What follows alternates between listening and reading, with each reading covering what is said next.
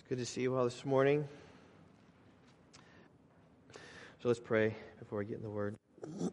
Father, would pray, God, your grace upon us in this moment. Father, that we would hear your words, that we would heed your words, that we would be, God, those would be found not to be just hearers of your word, but doers as well. As James says, faith without works is dead. And so, Lord, would pray that you might help us, God, to practice these one another's. God, this sermon series has been so practical. God, just been really application in the forefront every time. And so, Lord, would pray that you would help us be the sort of people that you call us to be as a New Testament church. God, seeking to love you and seeking to love and serve and honor one another. So help us in these things. Help me now as I preach, just to open your word.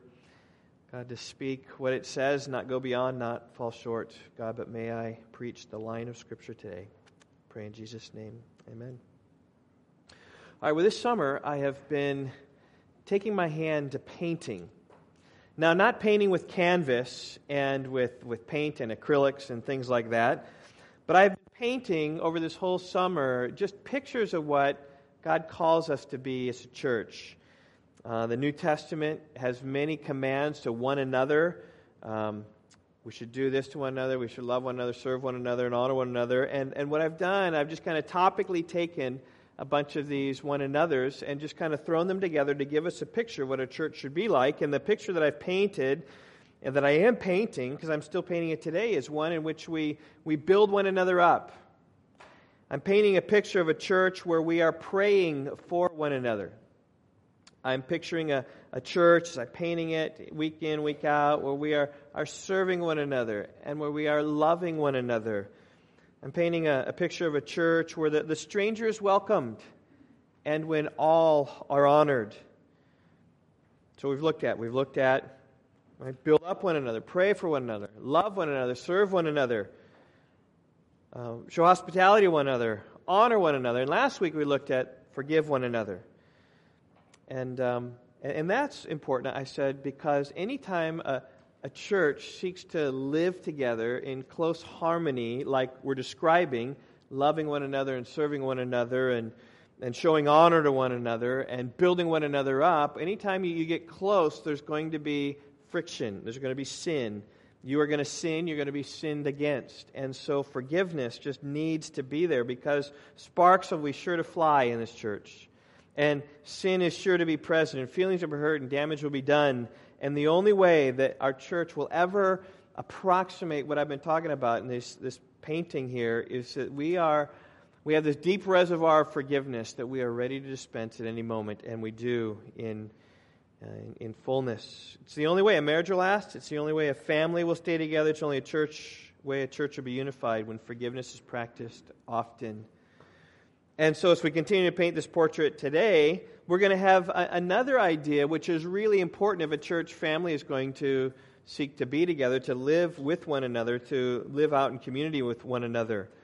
And I just say, like forgiveness we looked at last week, that this has to take place if we will find unity among us at Rock Valley Bible Church. You see, because there are two ways you can establish unity at a church. First is uniformity, where everyone's the same, everyone believes the same thing, everyone wears the same thing. Everyone says the same thing, speaks the same way, everyone acts the same way.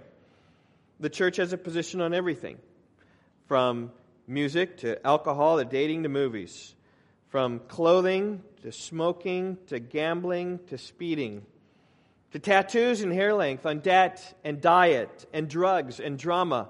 All these things, all lined up, and everyone falls into rank. That's one way to get unity as a church, and at that point, you're really not Christians, you are clones.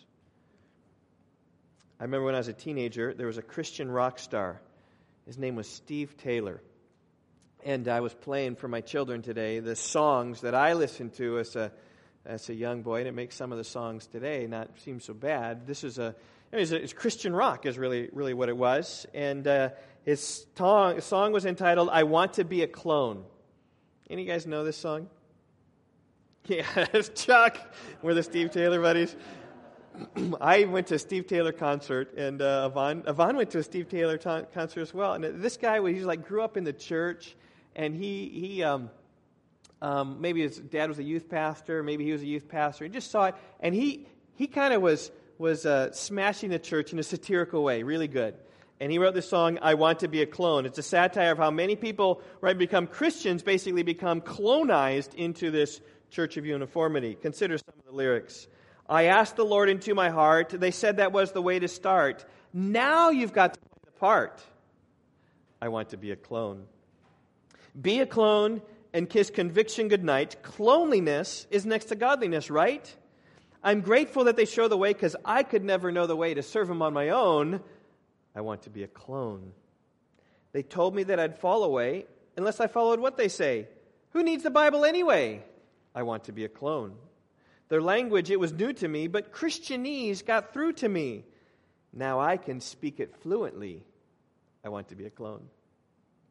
And he's just talking, and he's identifying something there, because many churches, people just kind of fall in line, and they become their clones. They become like everybody else. And that's one way that you can get unity in church, but obviously that's not what the New Testament calls us to be as a body. 1 Corinthians 12, 4 through 7 says there are a variety of gifts in the church, variety of service, variety of activities, and it says that to each is given the manifestation of the Spirit for the common good.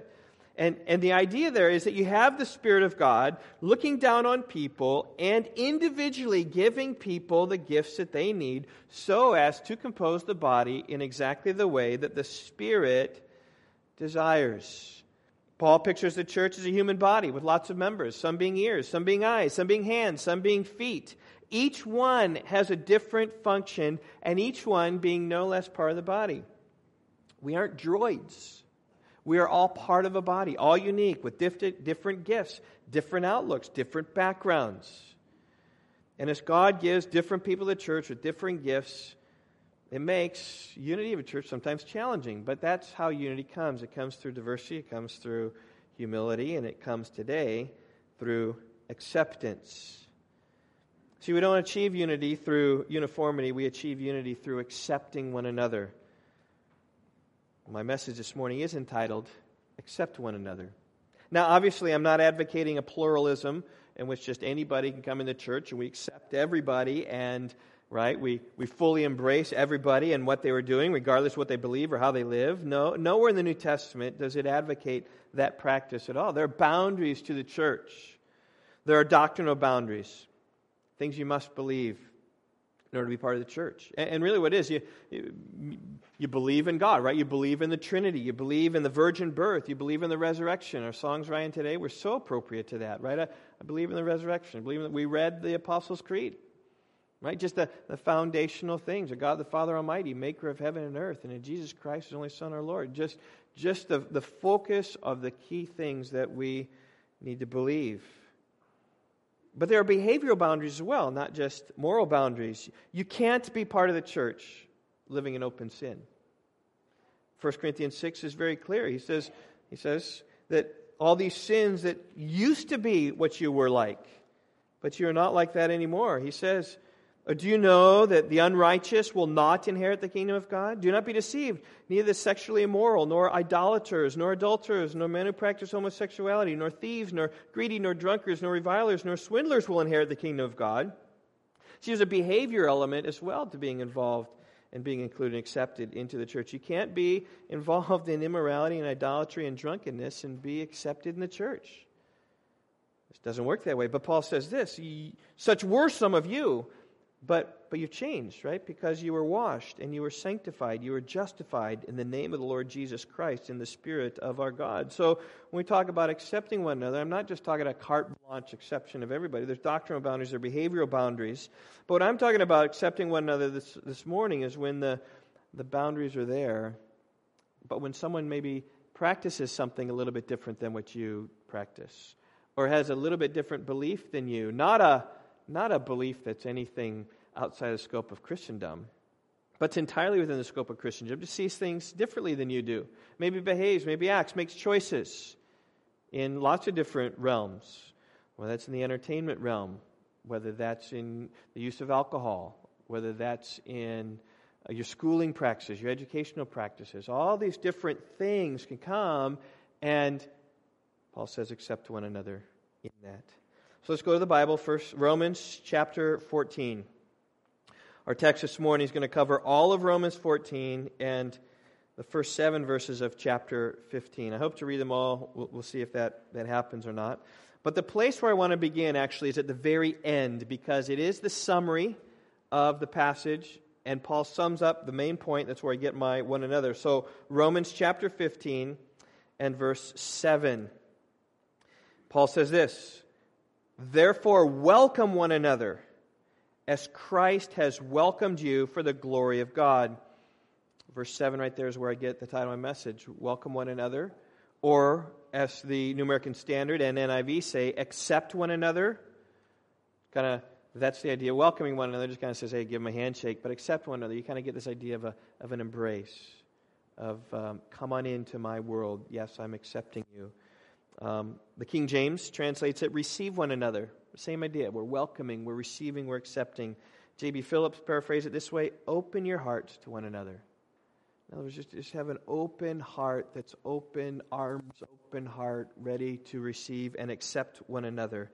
And that's the idea of this section of Scripture. Verse 7 starts with a therefore, right? It's the end. This is the conclusion of all of it, is that we should accept one another. Welcome into our lives, even if they have some opinions that differ from us. Even if they have some lifestyle convictions that are a little bit different than us. He says, welcome them in, because we're going to see some different choices and convictions and lifestyles that Paul brings up. And he says, overlook them and embrace them. In fact, that's how Paul begins chapter 14, verse 1. As for the one who is weak in faith, welcome him, or accept him, or receive him, or open your heart to him. Same word, but not to quarrel over opinions. And I say this, too many times, people in the church can spend their time arguing and quarreling over opinions and preferences rather than embracing and accepting. Now, it's okay, certainly, right, to discuss areas where we disagree. And I would argue that it's healthy for a church to do so. Right? Well, why are you doing that? Why are you doing this? Back and forth, right? But it must be done always in the spirit of accepting one another. It must be done in the spirit of love. Right? Where winning the argument isn't the end goal. Where understanding is the goal. And where persuasion may come, but too often divisions can come as a result of opinion. So like last week, received a phone call from a good friend of mine. He's out of town and just struggling at a church he's been at, and he's kind of left, been drifting around. And one of the things he's really struggling with is the style of music at this one church. He likes it, but he doesn't like he likes the church, but he doesn't like the style of music. And so we were on the phone for over an hour, going back and forth about the content and the style and the volume and the music and the feel, the repetition of the words or the hymns or the choruses or all this. You know what I'm talking about, yes? I trust you. You know what I'm talking about. And our phone conversation followed up with some emails. I listened to a podcast, sent him a podcast. He's kind of had some more discussions about it. And eventually we reached a point where we just agreed to drop the issue for the sake of our unity. And I think we're pretty unified. And I said, here's my position. He said, no, I don't think we're unified, but it'd take a lot more conversation to work that out. Like our hour plus of conversation wasn't enough. And so I just said, what, I think it's best. We just let it rest. We acknowledge that there's some kind of difference in this. And it's not an essential issue to split us. And we are great friends and have been dear friends for a long time and will continue to do so. But instead of kind of wrangling about this and making this a point of contention, we just said, what, we're not going to quarrel about these opinions. And that's exactly what Paul says in chapter 14, verse 1. As for the one who is weak in faith, welcome him, but not to quarrel over opinions, right? We're not going to quarrel over these opinions. And I tried my conversation. I wasn't quarreling, trying not to. Maybe he was trying not to, but it was a good discussion, a helpful discussion, as it always is. We think and evaluate our worship and what we're doing. And anyway, when Paul brings up this command to accept one another, he brings out two issues that are pertinent to his day, which really aren't so applicable to our day, but tangentially they provide some good illustrations for some things that are helpful for us today. The first deals with diets, and the second deals with days. So here comes diets in verse 2. One person believes that he may eat anything, while the weak person eats only vegetables. Let not the one who eats despise the one who abstains, and let not the one who abstains pass judgment on the one who eats, for God has welcomed him. Who are you to pass judgment on the servant of another? It is before his own master that he stands or falls, and he will be upheld, for the Lord is able to make him stand. So apparently there were some vegetarians in Rome whose practice it was to eat only vegetables. And there were others in Rome who liked their meat. They liked their bacon. They liked their beef. And they believed they could eat anything, and so they did. And the background to this is a bit difficult because Paul doesn't tell us enough about what's going on. But my guess is that the issue had to do with the meat in town had been sacrificed to idols, because it's exactly the same issue in 1 Corinthians chapters 8 through 10. There were Christians, genuine believers of Christ, who had come out of pagan idolatry, where they couldn't handle this meat that they knew had been sacrificed to an idol, and in their mind it was tainted. And so they just wanted to separate themselves for the sake of sanctification, separate themselves so as not to defile themselves with this food. And Paul was clear, though, in 1 Corinthians 8:8, that food will not commend us to God. We are no worse if we do not eat, or better off if we do. And Paul also knew that Jesus had declared all foods clean. But for some reason, even though Jesus had declared all foods clean, even though he taught in Corinth that it doesn't help us to eat or not to eat, it's really not any big deal, it's instructive to see what Paul says here to these people. And what's instructive here is what Paul doesn't say. He doesn't say this: hey guys, you can eat this meat. It's really not so bad. You really can have it. Listen, I'm telling you, it tastes good. Right? You put it on the grill, you fire it up, you get a little charcoal there, you get some smell, maybe some hickory chips, and man, it really tastes good. Listen, it's not going to help your relationship with God. It's not going to hurt your relationship with God. Just eat the meat. Right? When you don't, you are so weak that you can't eat this meat. Just grow up. Be sanctified. He doesn't say that. He's very sensitive to this cultural issue where someone says, no, that's something bad, and I'm going to, in my past, I just want to stay away from that. This person's actually called the weak one in the faith, who's actually trying to be very sanctified, just saying, I'm just not gonna go there. I got bad things in the past. I think about drunkards. They have tasted, they've seen the alcohol is bad for them, and they're going to just get away from it. Maybe they're the weak ones who say, I don't even want to touch that, because they know of where they might go, and so they want to abstain in a similar way. Right? They're trying to abstain here. I think about my own life. Is I've had maybe that much alcohol my whole life, and so never been drunk, never even been close to drunk, because I've had just a little bit to taste it, enough to say, when I was in college where everyone's drinking. And my position is this, is that I think the Bible teaches alcohol, you can drink it, and not, if you get drunk, that's obviously wrong. But my position is, I'm just not. I'm not comfortable with it. I'm like, why do I need it? I don't need it after this time. And maybe I'm a weak brother when it comes to alcohol. But that's who I am, and I'm a vegetarian, I guess, compare that in here. But what? You need to accept me, okay? And I need to accept you, because we need to accept one another just regarding a biblical position of alcohol. But the issue is you don't try to conform one way or the other, but chapter 14, verse 3, let not the one who eats despise the one who abstains, and let not the one who abstains pass judgment on the one who eats, for God has welcomed him. And here's the idea, right? If God has accepted you, then I will accept you. And if God has accepted me, you should accept me. Isn't that what it says, right? For God has welcomed him. In fact, this is the great theological reason of who and how we accept people.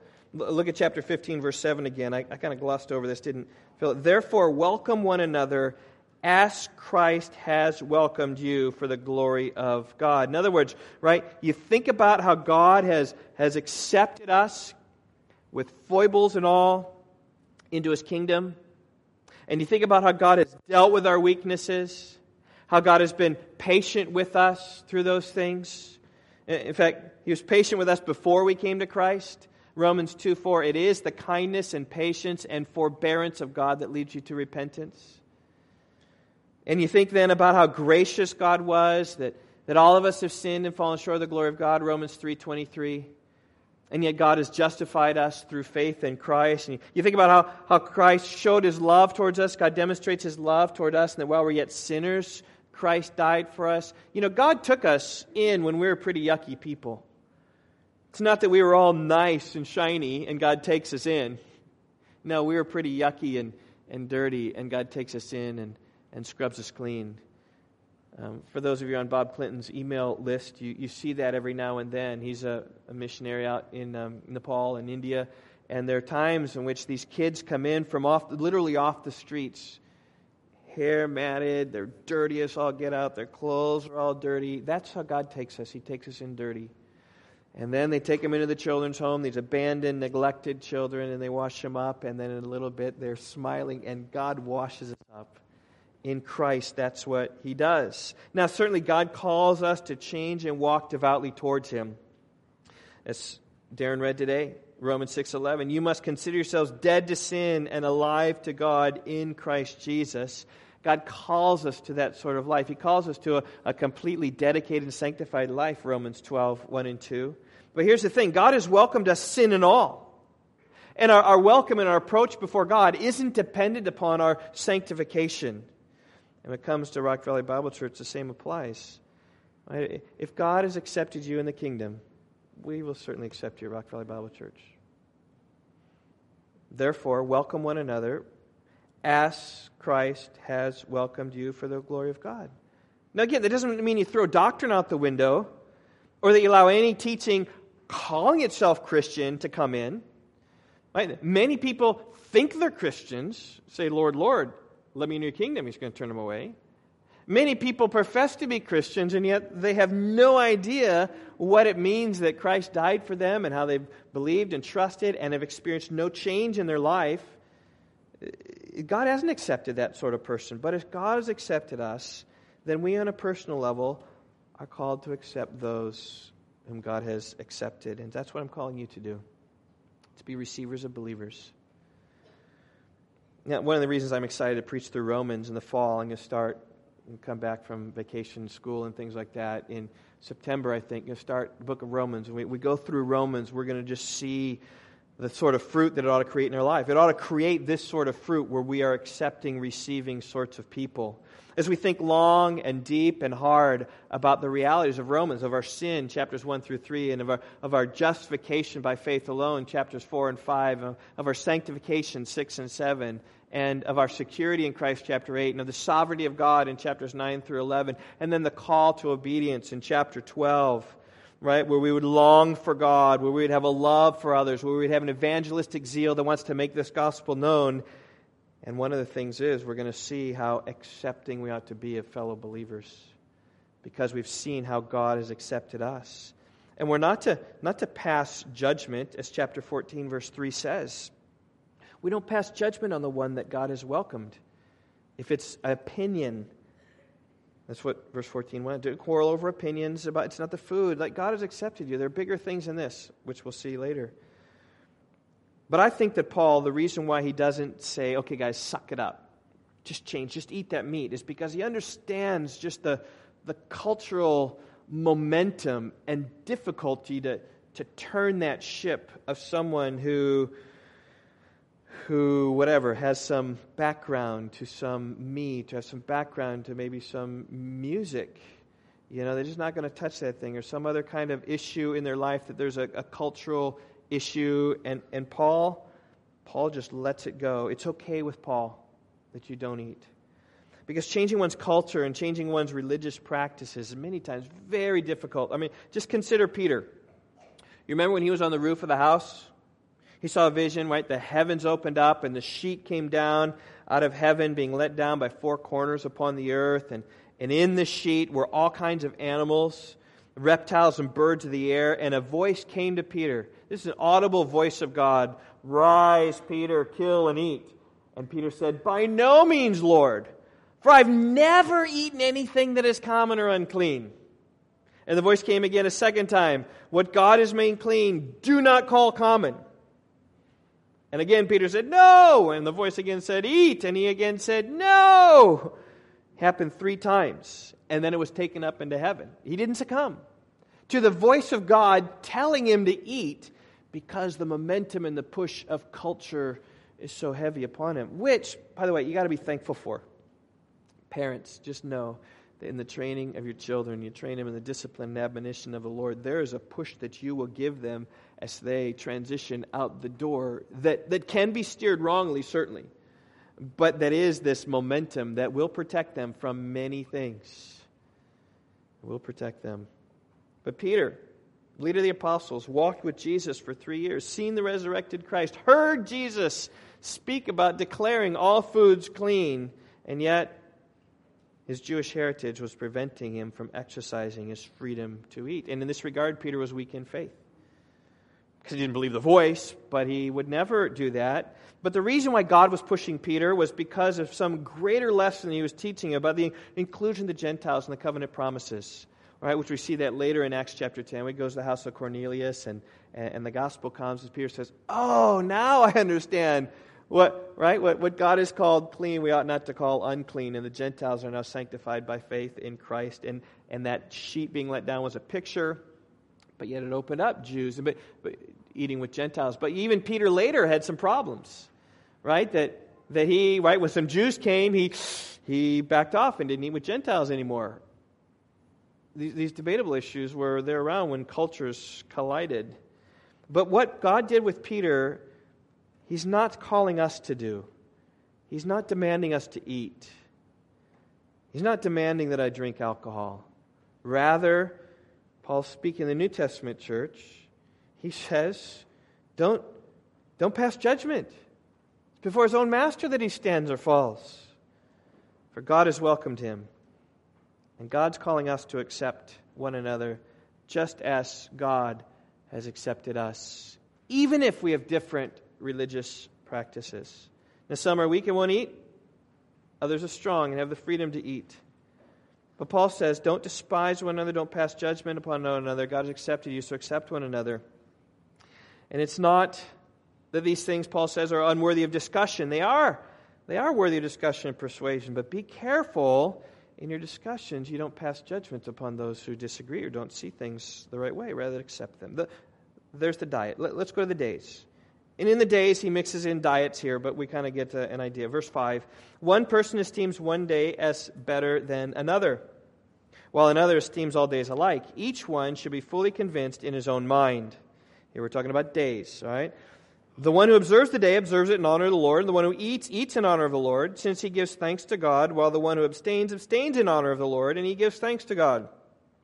For none of us lives to himself, and none of us dies to himself. For if we live to the Lord. If we die to the Lord. So then, whether we live or whether we die, we're the Lord's. For to this end Christ died and lived again, that he might be Lord both of the dead and of the living. Now, it's sort of difficult here to know exactly what Paul is referring to when he talks about days. It could be the Sabbath day. It could be the feast and festival days of the Old Testament. We don't really know, but I do think the principle is easy to understand, and I think the principle is there where he says each one should be fully convinced in his own mind, is what verse 5 says. And what is particularly interesting here, again, on the Sabbath issue, is not what Paul says, but what Paul doesn't say. Because here's the Sabbath issue, which, by the way, continues with us today. There are, in the Christian church, Sabbatarians who practice the Sabbath on Sunday, okay, transformed a little bit from the Old Testament, and there are non-Sabbatarians who don't. And what a great opportunity for Paul to have laid down the axe and said, well, some say one day special, others say don't. Let me tell you what's right. But he doesn't do that. He doesn't say we should keep the Sabbath. He doesn't say the Sabbath is nothing. He's kind of silent on this issue. At least with foods, he said, oh, they're not going to help you. Right? Jesus declared all foods clean. We don't know about the days. Instead, he says, be convinced in your own mind. Now, the thrust is this, right? Is that you're convinced in your mind you need to keep the Sabbath. Wonderful. I'm convinced in my mind that every day is unto the Lord, not just one day special. And you're convinced, and I'm convinced, and we're both honoring God. We should live in harmony with one another, and we should accept one another. and we should not pass judgment on one another, even though they're differing religious practices. And show my hand, I'm not a Sabbatarian, though I was for a while, and I'll tell you about that in a little bit. But I'm rejoicing in people who say, you know what, I just want to take Sunday and just make it a day of the Lord. And I just want to come to worship, and afternoon we're going to rest, and we're going to enjoy God, and maybe some Sunday evening, we're going to have Sunday evening service here, but we're going to go to our small group, right? We're going to be involved in this, just have a day of just focus on God. That's wonderful. I'm going to applaud that. I'm going to accept you and receive you. And someone who doesn't. But Paul says here, it should go back and forth. But Paul says this, look at verse 10. He says, why do you pass judgment on your brother? Or why do you despise your brother? For we will all stand before the judgment seat of God. For as written, as I live, says the Lord, every knee shall bow to me, and every tongue shall confess to God. So then each of us will give an account of himself to God. In other words, we're all going to stand before God, and we're all going to give an account to Him. And here's a little secret. You don't have to do the work for God before God does the work. Okay? Right? You don't have to play judge before God plays judge. This is not your role. You don't need to be judged. You don't need to play police. Just trust that they're going to stand before God. Now, I say this. It's hard. I mean, when you come to Scripture, see what it teaches, come to some conviction in your life, and walk by those convictions, and then you see other people not living that way, it's hard not to judge. Okay, so let's go back to my Sabbatarian days. This is probably 3 years into our marriage, Yvonne, maybe 5 years into our marriage, something like that. Heavily influenced by a group of people who believe that the Sabbath still applies today. I'm thankful to God just for the influence of these preachers and these pastors in my life. Just can't be thankful enough. And they painted a picture of a Sabbath different than the Old Testament Sabbath. But principle, making Sunday a day dedicated to God, where Sunday morning service and afternoon rest, right? No work allowed, and Sunday evening worship. And I was attracted to the glories of that. Just to think about setting aside a day to really worship God and to really focus on that, to spend a day praying and to spend a day just reading God's Word and reading other Christian literature. And every week, finding a day in which to rest in Him. And every week, finding this day in which I could just forget the troubles and the trials of the past 6 days and the labor that involved, but just a day to really focus on God. A refreshment, an oasis in your life, if you will. God's day. And we enjoyed that. But here's what I found. As my convictions about this day ran deeper, and it never found that I just said, we got to keep this. But I think it was more of a spirit that just says, let's do this, kind of drifting in. But I found this. I found myself to be highly judgmental.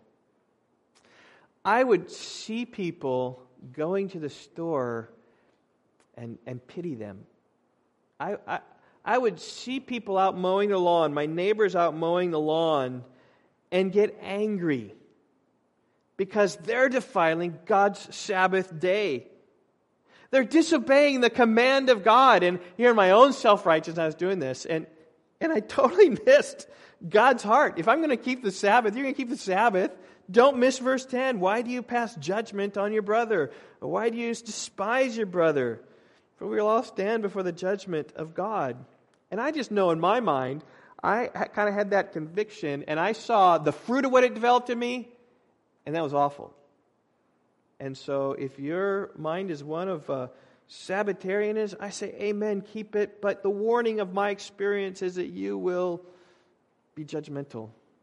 And the passage here speaks about non-judgmentality. It says, accept your brother. And realize the Sabbath issue hasn't been resolved in the Scripture.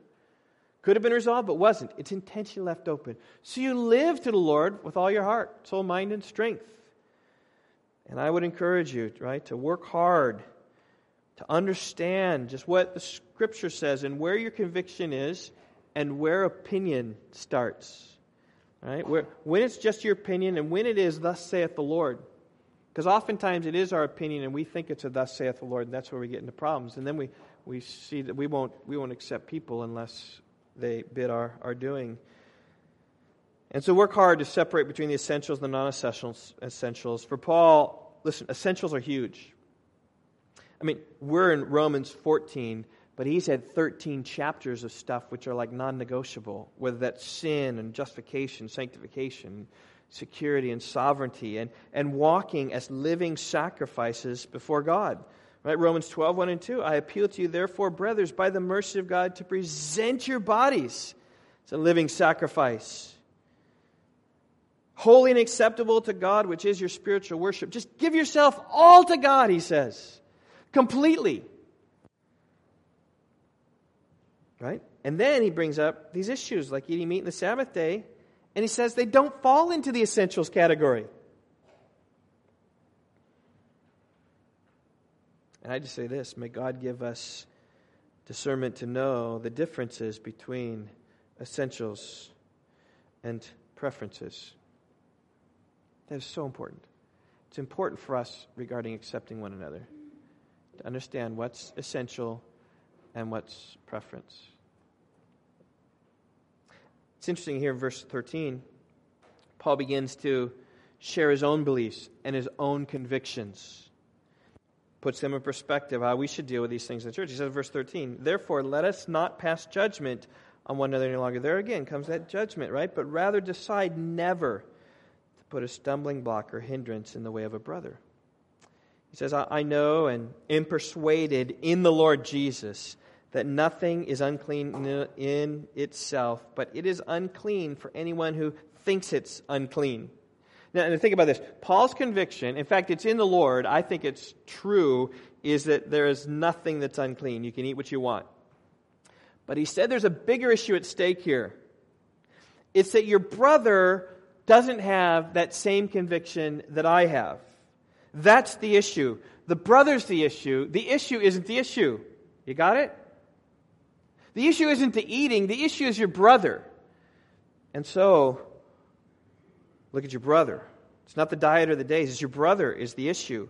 And so as you come up with some of these convictions, like for me, the Sabbath isn't the issue. The issue is my brother, and I'm just judgmental, coming down harsh on him, like wrongly.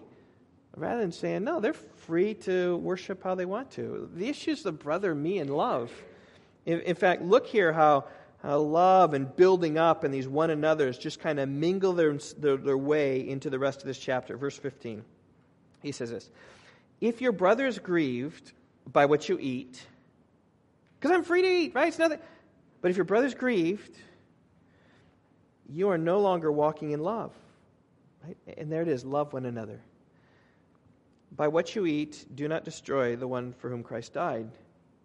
So do not let what you regard as good to be spoken of as evil, because you've used it in a way to unlove your brother, not love your brother. For the kingdom of God is not a matter of eating and drinking, but of righteousness and peace and joy in the Holy Spirit. Whoever thus serves Christ is acceptable to God and approved by men. So then let us pursue what makes for peace and for mutual upbuilding. There he goes, making peace, mutual upbuilding. We looked at build up one another. We're talking some about peace. We're talking about welcoming one another. The same sorts of ideas. Do not, for the sake of food, destroy the work of God. Everything is indeed clean, but it is wrong for anyone to make another stumble by what he eats. It's good not to eat meat or drink wine or do anything that causes your brother to stumble. The faith that you have, keep between yourself and God. Blessed is the one who has no reason to pass judgment on himself for what he approves. But whoever doubts is condemned if he eats, because the eating is not from faith, for whatever does not proceed from faith is sin. And I trust you see what Paul is saying here amidst all this stuff, just as we overview this and try to bring this to an end, is that your convictions, if they're not biblical, but on the opinion side, ought to take second place to love for the brothers. You don't need to judge them. What you need to do, you need to love your brothers. You need to build your brothers up. And though Paul was convinced he could eat anything, that was his conviction. He was taught even in the Lord, verse 14. He also understood that others didn't have this conviction, verse 20. So he walked in love. And so how do you deal with someone who maybe doesn't see things the way the way you see it, and you think you're more sanctified, you think they have some growth in this area, I just say this: be patient with them. God's patient with us. Aren't you glad God's patient with you in your sanctification? Amen. Be patient with them. Wait for them. Just pray for them, but receive them. See, this is the way to change people, is through reception and love and grace. That's how God does it. I mentioned already before, Romans 2:4, it's the kindness and patience and forbearance of God that leads us to repentance. Not the hellfire preacher who points his finger. It's the kindness of God that leads us to repentance. And so be patient, right, with the weak, because we need to seek to please them. We need to help them. We need to have other focus, like Jesus. That's what verses 1 through 7 in chapter 15 are about. It's about this other-centered focusedness of Jesus. We who are strong have an obligation to bear with the failings of the weak and not to please ourselves. Let us, each of us, please his neighbor for his good, to build him up. There again, this external focus. It's not about me and my issues. It's about love and building others up. For Christ did not please himself. Right? Jesus, when he came to earth, wasn't about him. It wasn't about him. And as we walk and we try to do this community together, as we try to make this painting come alive of what I've been talking about this summer, it's not about us, not about me. It's about other people, seeking to help them. Here's the example of Christ. He did not please himself, but as it is written, the reproaches of those who reproached you fell on me, right? He took our sin on the cross that we deserve, the reproaches, the scorn, the ridicule. For whatever was written for former days was written for our instruction, that through endurance and through the encouragement of the Scriptures we might have hope. May the God of endurance and encouragement grant you to live in such harmony with one another in accord with Christ Jesus, that together you may with one voice glorify the God and Father of our Lord Jesus Christ. Therefore welcome one another as Christ has welcomed you for the glory of God. And Paul is sort of finishing here a little bit, but just talking about how may it all come to glory of God. May the church be unified. May we be building one another up. May there be harmony. May we with one voice worship and glorify God. And the only way that's going to happen is if we practice this acceptance of one another. And then he goes on then to talk about, in 8 and following, how the Gentiles are fellow heirs and sharers in this great gospel.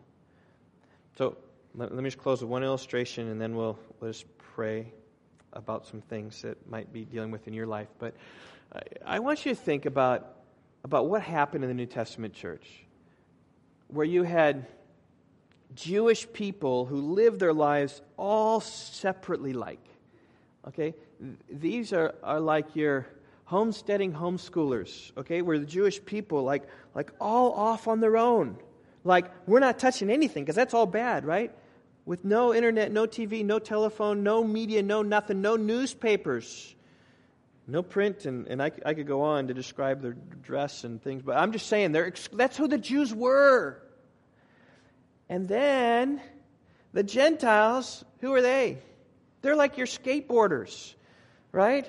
They're like the guys kind of hanging out with their tank top shirts like that, kind of with their pants pulled down, right, where you see their underwear and their crotch goes all down here. Those are the Gentiles. And if you think, I could go worse than that, okay? I mean, you think about Corinth, when the temple prostitutes would come down every night into Corinth to ply their trade. Just living for the world. And now God saves them. God saves the Gentiles by faith and trust in Christ alone. And God saves the Jew. The Jews have got to hang up. They got all these religious scruples, and they're so bad out there. But they're realizing, and Paul's going to talk about it, the Gentiles are heirs now. And the Gentiles here are like, whoa. Okay, now try putting those people together in a church. How do you think that's going to happen? Conflict, strife, practices. Like what do we do at our potluck this afternoon? We're going to serve meat? We're going to not serve meat? What are we going to do? Is it going to be kosher food? Is it not going to be kosher food? How are we going to do that? What about language? Huge language issues. Okay? And we're racially not so diverse here. But you think about the black-white divide here in Rockford, and And that like nothing. We're all Americans. The difference between that is teeny. But the difference between Jews and Gentiles is so massive. And Paul is saying this. Overcome it by realizing, you Jewish people realize these Gentiles are come by faith in Christ and God has accepted them. And you Gentiles realize that these separatistic Jews, God has accepted them too. And so you can accept one another and have this unified, one accord church together, glorifying God. Well, let me just close the famous statement of Augustine. He says this: in essentials, unity. In non-essentials, liberty. In all things, charity. And charity means love. Okay? In essentials, unity. In non-essentials, liberty. In all things, charity. In all things, love. And I think that really brings up and captures the heart of the Apostle Paul in this text. So let's bow our heads. Just want to lead us into some discussion, some thoughts just before God. Maybe as you've been listening to this message, perhaps God has been convicting. I hope God, there's one issue on your mind that is big, where maybe you feel a judgmental attitude towards other people. Maybe you feel an arrogance in your own righteousness. Maybe you struggle with how other people are working out their faith. I would encourage you to just identify that area in your life, whatever that is, and this, I trust, could be different for all of you. Whether it's the issue I mentioned of alcohol, usage or non-usage of alcohol, people you know who are professing Christians who drink, or those who don't drink, and would pray that you would be one who's accepting one another. Maybe it has to do with entertainment choices, and what you're choosing to put in your heart and in your mind. And maybe you see what other people are putting in their hearts and their mind, and you're questioning, just why would you do that? Why would you put that filth in your head? Well, I just would encourage you, even right now, just to reflect and realize you need to accept one another and trust God for the sanctification process. Or maybe it's how people dress. Maybe you can't. Why? Why do they dress that way? Don't they see what modesty should be like? Don't they? If that's your issue, I pray that you would help and be one who accepts one another. Maybe there's just a different level, a different understanding. Maybe there's a different culture. Maybe there's a different... Maybe your issue has to do with homeschooling. We have lots of homeschooling families here. We homeschool. But are we judgmental upon other people who aren't? Or are you judgmental of homeschoolers? Are you jealous? Just let's accept one another and welcome one another. Maybe there's family. Maybe family, how people run their family. Maybe family time. You don't understand it. Maybe different customs where they don't eat together as a family. Maybe there's an issue. You're just stumbling over that. And I just accept one another. People are seeking to live how they will before the Lord. They're going to stand before the Lord. So if it's family, just gather together and trust. Whether it's holidays, how the 4th of July is celebrated, and how patriotic some people are, and how country proud people are, or how country bashing people are. We pray, just even if that's your issue, that if you're a ball humbug, if that's your issue, may you overlook that. Maybe other things like hair length, or cosmetic things like tattoos or makeup on kids, or earrings in guys. There's all these. Maybe there's some judgmental things there, and I trust you now, Holy Spirit, to be in our hearts. As we read earlier, I believe in the Holy Spirit. God, I believe in the Holy Spirit. God, to pierce deep into our hearts. God, I read in prayer meeting this morning that the king's heart is channels of water in the hand of a Lord, and He steers it wherever He wants. And so, Lord, would pray, oh God, that our hearts are in Your hands. I pray You'd steer our hearts as is appropriate to these things, that we would be a church who welcomes one another in genuine, real Christian love, not plasticky faith, not just surfacey, but deep love. Help us in our weakness where we're not like that. God, help us to overcome that we might paint this tapestry, kind of a church that's fulfilling these one another's, building one another up and serving one another and loving one another and praying for one another and honoring one another and receiving one another and accepting one another and forgiving one another. God, may that be the picture of Rock Valley Bible Church, and help us this week to think through what it means to accept one another. God, these things are in Your hands. I pray that You will accomplish Your task through Your word. I pray in Jesus' name. Amen.